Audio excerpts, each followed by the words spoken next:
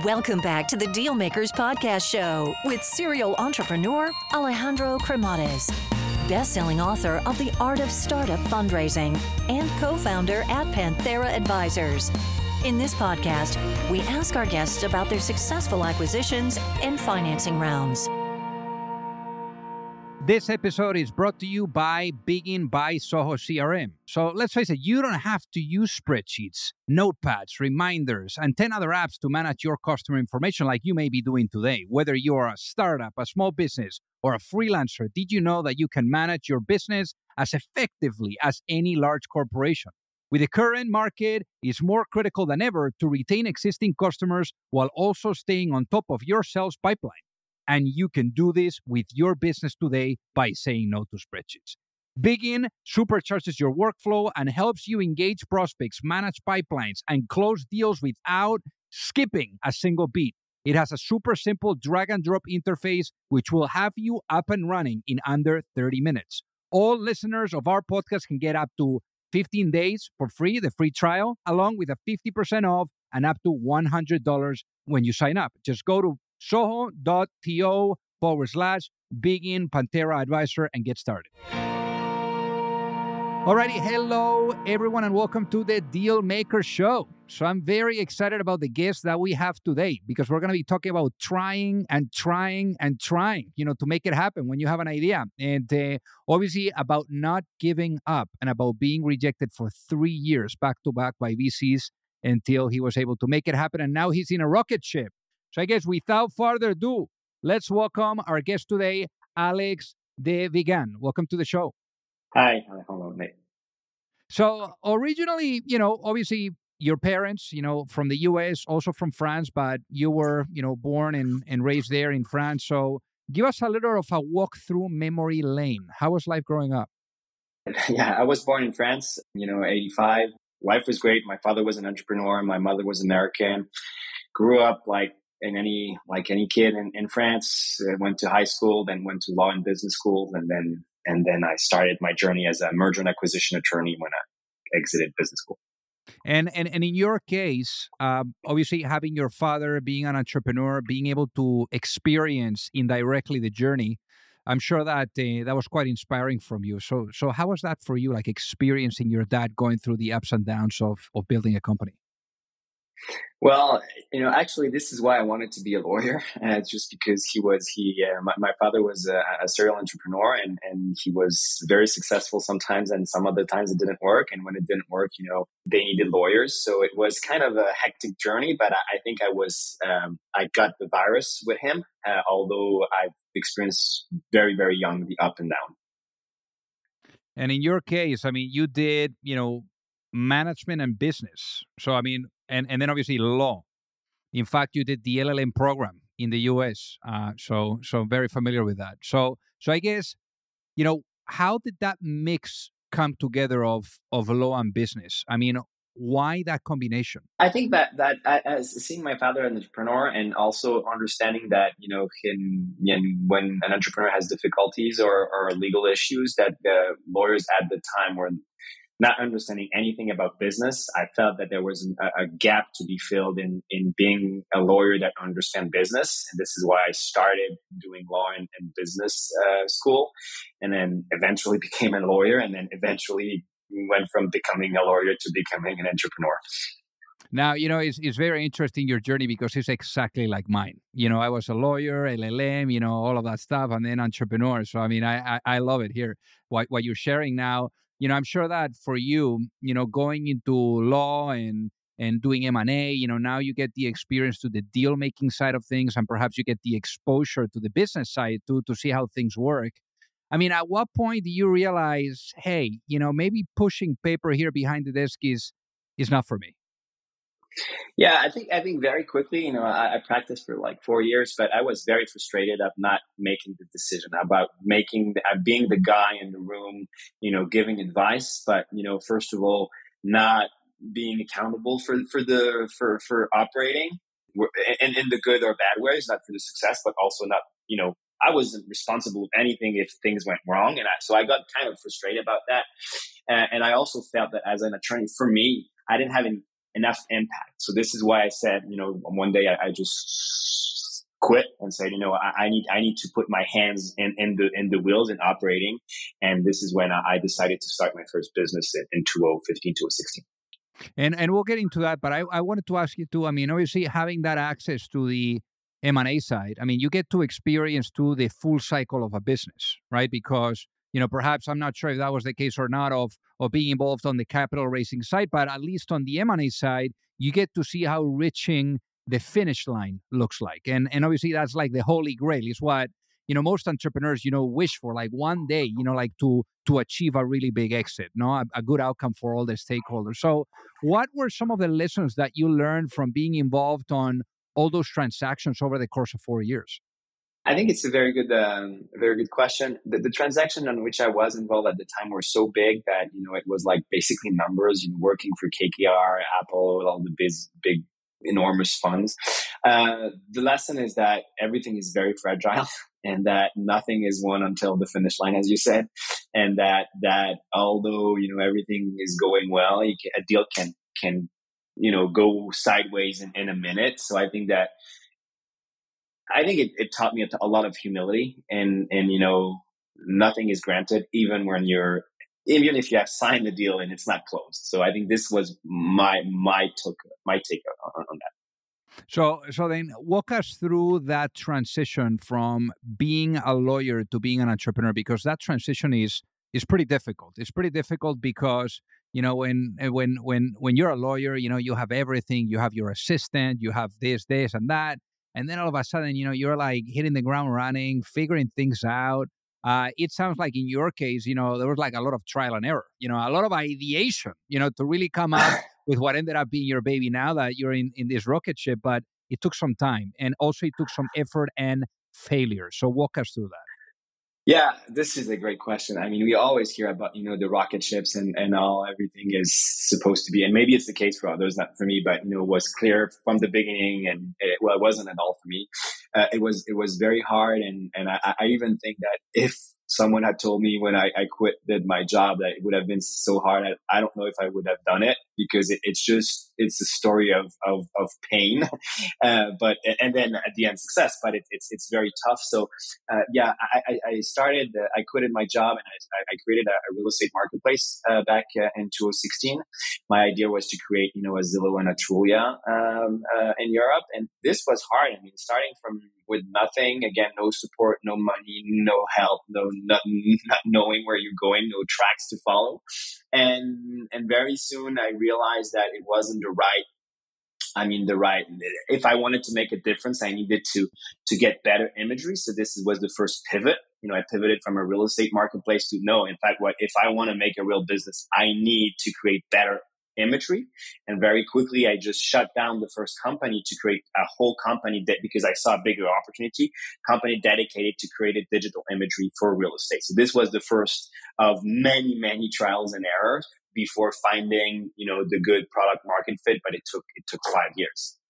Wow. I mean, 5 years is a lot of years. I mean, it's a lot of years in the desert. So how did you manage to, because I mean, when you're dealing with that trial and error and not figuring it out, it's like I find that product market fit is like being in a room that is completely dark, and then you're like figuring out where the hell is the switch so that you can open up the door and get out of the room, kind of thing. So it's very frustrating. So how do you go through that process for so long, where I'm sure that your head, you are telling all types of what ifs to yourself, to really be able to quiet those voices and keep moving forward? I think it's a very difficult balance, and I think it's more an art than a science. The first thing is I think you need to be relentless. I love a saying from an entrepreneur is you only lose when you quit.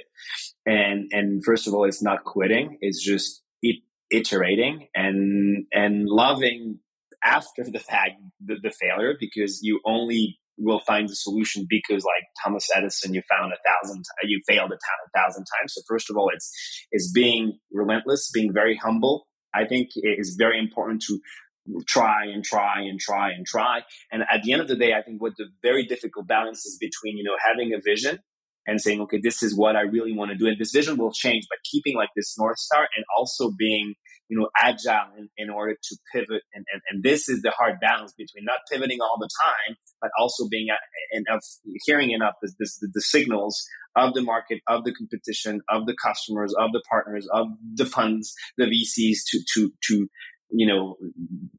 steer the ship in the right direction to finally, after several iterations, find, the real thing that you will be building upon for the next few years. So at what point do you realize, hey, I think that we got it? Well, man, it's a long journey, and maybe we still don't have it yet. I mean, maybe not, So no, I think that again, everybody says that, but I think it's very important. The idea has no value. It's really the execution of how do you fit that idea in a real market. So, I mean, 2016 launched real estate, pivoted. 2017 launched, the what is today Infinite, which is a solution at the time dedicated to creating better imagery for real estate in order to attract more traffic. I think that what we've been pretty good at, although it was hard, is always, leveraging what we've built and what we've learned into bigger opportunities. And what we, after 2017, we say, okay, real estate is cool, it's scaling, but the market is too small. We can do something bigger, and said, okay, what about adapting that technology for real estate for retailers? What about, instead of decorating an apartment, what about, using the technology to create visual for furniture makers, furniture retailers? This is 2018. And 2018, it scales, bigger contract, but it's still, the business model is not sustainable because it's like more transactional. So 2019, say, hey, what about, bringing a platform and technology to that? And then, so we leverage what we do. We have a bigger vision. We invest more. So each time if you invest more, you raise more money, you invest more.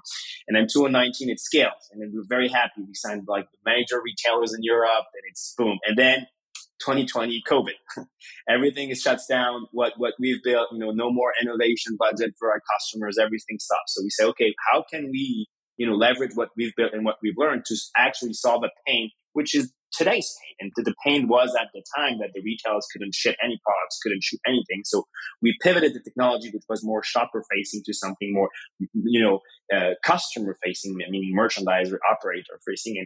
And when everybody stopped investing in 2020 because we betted the company and invested every single dollars we had in platforming that SaaS solution that we launched in January 2021, which is when it took off. Now, for the people that are listening to really get it, what ended up being the business model of Infinite? How do you guys make money? So today, the idea is so now it seems obvious, but it took 5 years to come up to materialize that correctly. It's a SaaS e-merchandising platform. Our mission is to empower the retailers of the world to create basically unlimited product visuals, to enhance, improve their online experience for their shoppers in order to increase sales. And the way we make money is you pay a price per SKU per year, and you get to create unlimited product visuals. So you should see us as the Canva of merchandising, and this is what we do. And how much capital have you guys raised to date, Alex? Around 130 million now. And it wasn't linear at all. We the first few years we were rejected by all the VCs. So it was like, business angels, family offices, never, maybe, every day I had meeting to raise funds for 3 years. And then at some point when it took off, then we were able to explain much clearer the opportunity after which we were going, had a go-to-market motion, had a more sustainable business model. And this is when we raised a $50 million Series A in 2021, and then a $100 million Series B in 2022. Now, a word from our sponsor, BetterHelp. As a founder, you need to always be in problem-solving mode, and really being faced with challenging situations, whether it's with life or with the business itself. You need to find a way to find the better solutions, the solutions that are going to help you to really overcome that roadblock. And a therapist like, for example, the ones that BetterHelp matches you with could be a good option for you. And I remember, for example, for myself with relationships, with experiences, I've used therapy in the past, and it really helped with unloading depression, anxiety. So BetterHelp is a really good solution. You could try it because it's convenient, it's accessible, it's affordable, and it's entirely online, where you can get matched with a therapist that could be the right fit for you. When you want to be a better problem solver, therapy can get you there. Visit BetterHelp.com/dealmakers today to get 10% off your first month. That's BetterHelp.com/dealmakers. I got to tell you that, for those of you that are either looking to raise money or you're looking to get your company acquired, you don't have to be alone. There's a lot of psychology that needs to be blended with strategy, with methodology, with process. And it's very hard. And already doing your business alone is super, super difficult. So I remember, back when I was an entrepreneur, I kept really experiencing the challenge of either knowing or finding the right type of access to the right type of investors, or really understanding what was the right type of guidance, that would carry me through the process, whether it was with seeking money or with going through the acquisition.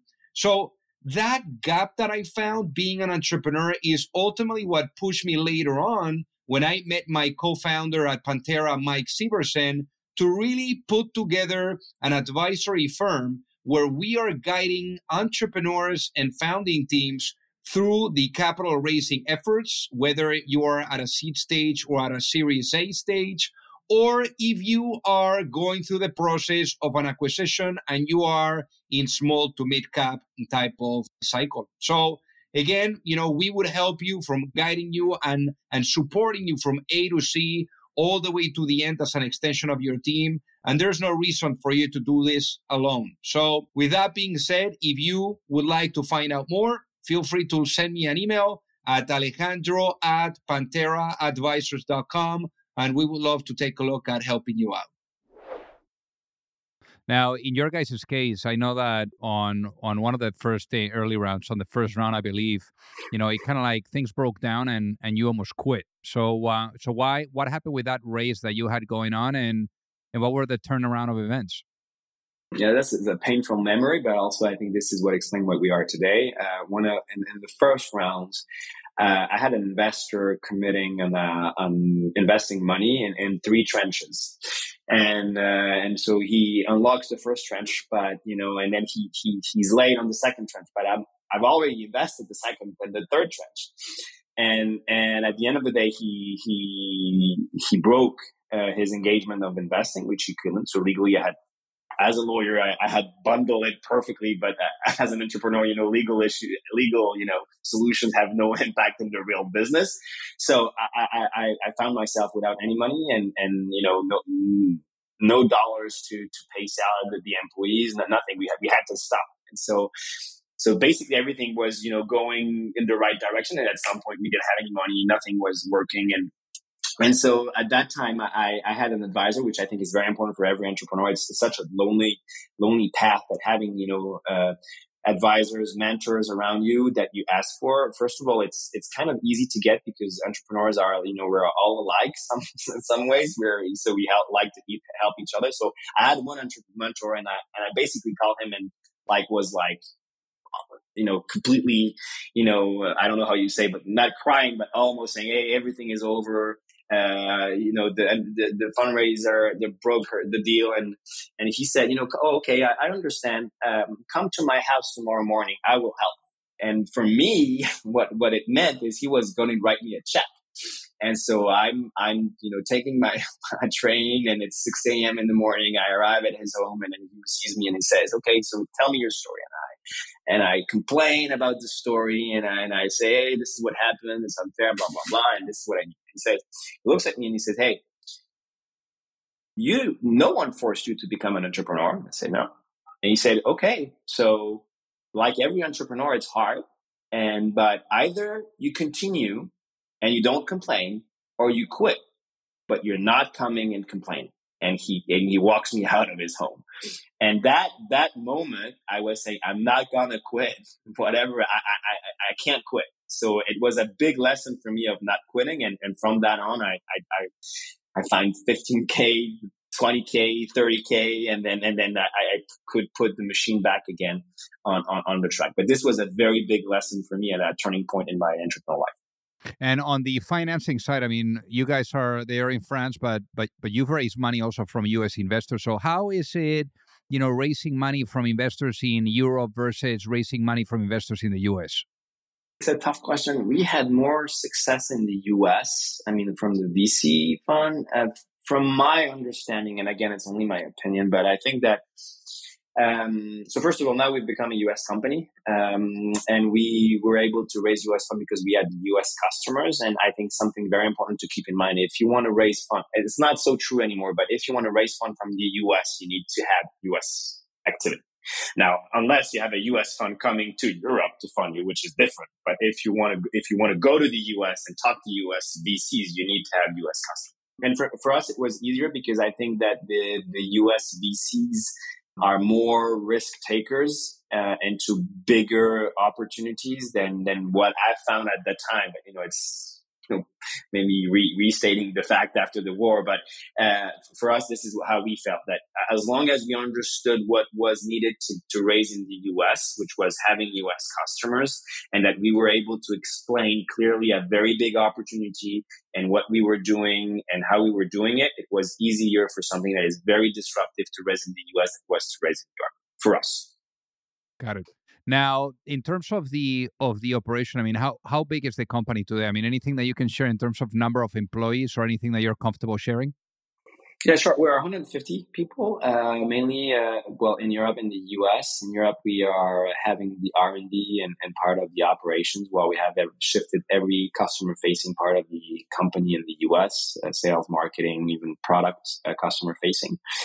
Yeah. And we have maybe around 60% of our revenues in the US for now. And how about culture? Because when you have all these different offices, obviously every office has their own culture, even though they get influence from the main culture of HQ and the founder mainly, or the management team. Obviously the first is the founder, and then, it's everything else. But I guess, how does that culture shift from one office to the other?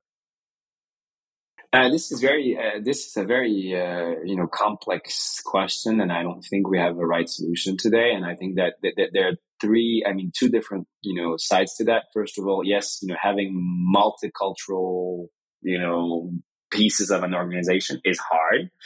We don't communicate the same way in France, in the US, in the UK. We have an Asian team, also an APAC team. So this is hard. And also, I think the remote world makes it even more difficult, unless we were remote, native, which we were not. We had offices in France.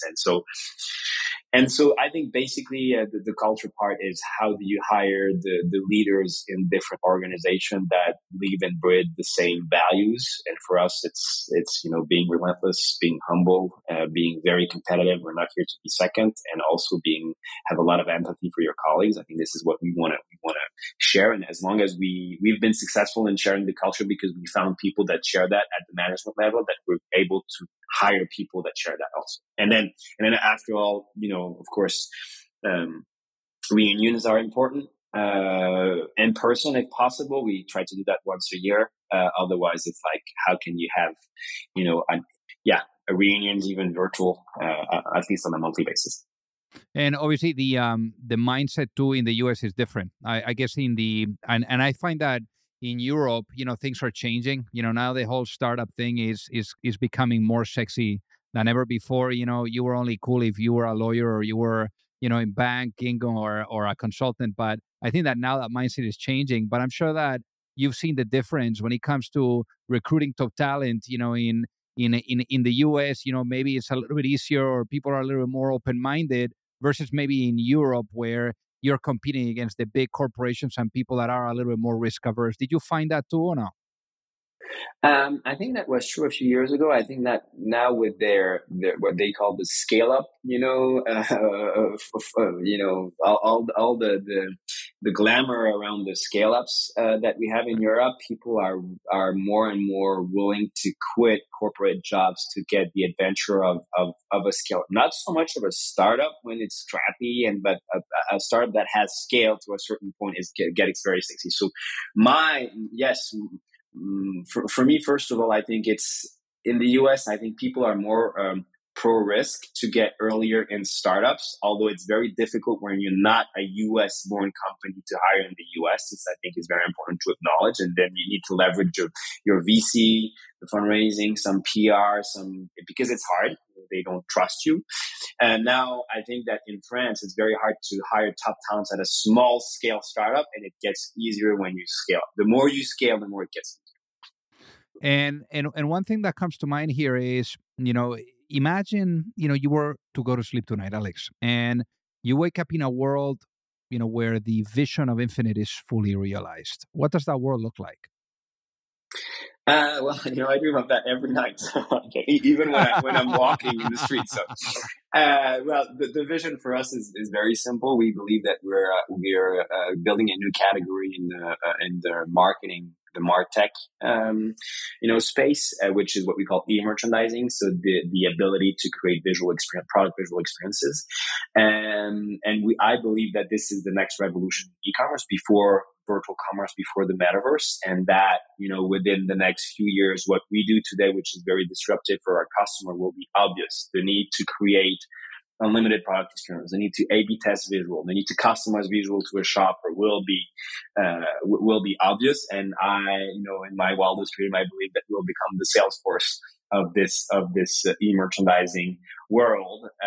So this is what I dream at night and during the day. And I guess, something that comes to mind, I mean, you have obviously all these people now and these different offices. So when you have this vision, I mean, how do you get people to rally up because I find that having everyone excited about the future that they're living into is critical. So how do you go about conveying that vision so that people are, very much aligned and pushing in the right direction with that excitement? Yeah, I think that this is a very hard topic, but for us it might be a little easier than some other industries, because what we do is visual. So everyone relates to the need when they shop. So everyone shop online, and everyone expects a certain experience.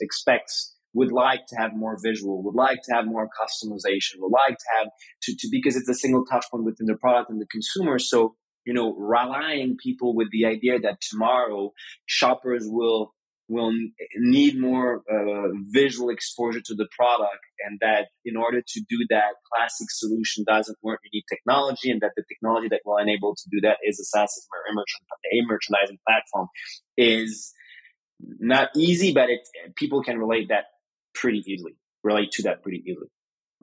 And also, I wanted to ask you, imagine if I was to put you into a time machine and I bring you back in time, maybe to that time that you were still a lawyer, doing M&A type of work. And all of a sudden, you have the opportunity of sitting down with that younger Alex and giving that younger Alex, a piece of advice before launching a business. What would that be and why, given what you know now? It would be don't quit. Don't quit. It's just that, although all this, there is, a lot of culture around, it's easy. Success can come in one day. An idea can make it all right. It's just not true. So my advice would be, pursue your dream, but be agile and don't quit. And success did not come easy. It's no pain, no gain. And whether you read all the biographies of the great entrepreneurs, at least for me, from Sam Walton of Walmart, Ray Kroc, Jeff Schultz. I mean, for me at least, maybe it's because I only read the one I relate to, but everything is hard. Everything takes time. Everything takes, to be relentless, to learn, and it's step after step. So this is, it's not easy. If you want easy, don't do it. But if you want a great adventure and a potential great outcome, you should do it. For me, it's like surfing. Surfing is when you surf. I'm not a good surfer, but it's you crawl and swim for like 20 minutes to get 1 minute of maybe on the board where you feel like God. And I think maybe it's a good metaphor of entrepreneurship for me. I love it. So, Alex, for the people that are listening, what is the best way for them to reach out and say hi? I think LinkedIn is great. My LinkedIn, I always answers to people, especially for people, looking for advice or, exchange. I've been there. I'm still, you always smaller than someone else. So I'm doing that for other entrepreneurs I like to have advice from. So please do reach out. Amazing. Well, hey, Alex, thank you so much for being on the Dealmaker Show today. It has been an honor to have you with us. Well, thank you so much. It's been an honor on my end. If you like the show, make sure that you hit that subscribe button. If you could leave a review as well, that would be fantastic. And if you got any value either from this episode or from the show itself, share it with a friend. Perhaps they also appreciate it. So also remember that if you need any help, whether it is with your fundraising efforts or with selling your business, you can reach me at alejandro@pantheraadvisors.com. You've reached the end of another episode of the Dealmakers Podcast. For free resources and materials, head over to alejandrocremades.com. Thank you for listening, and see you at the next episode.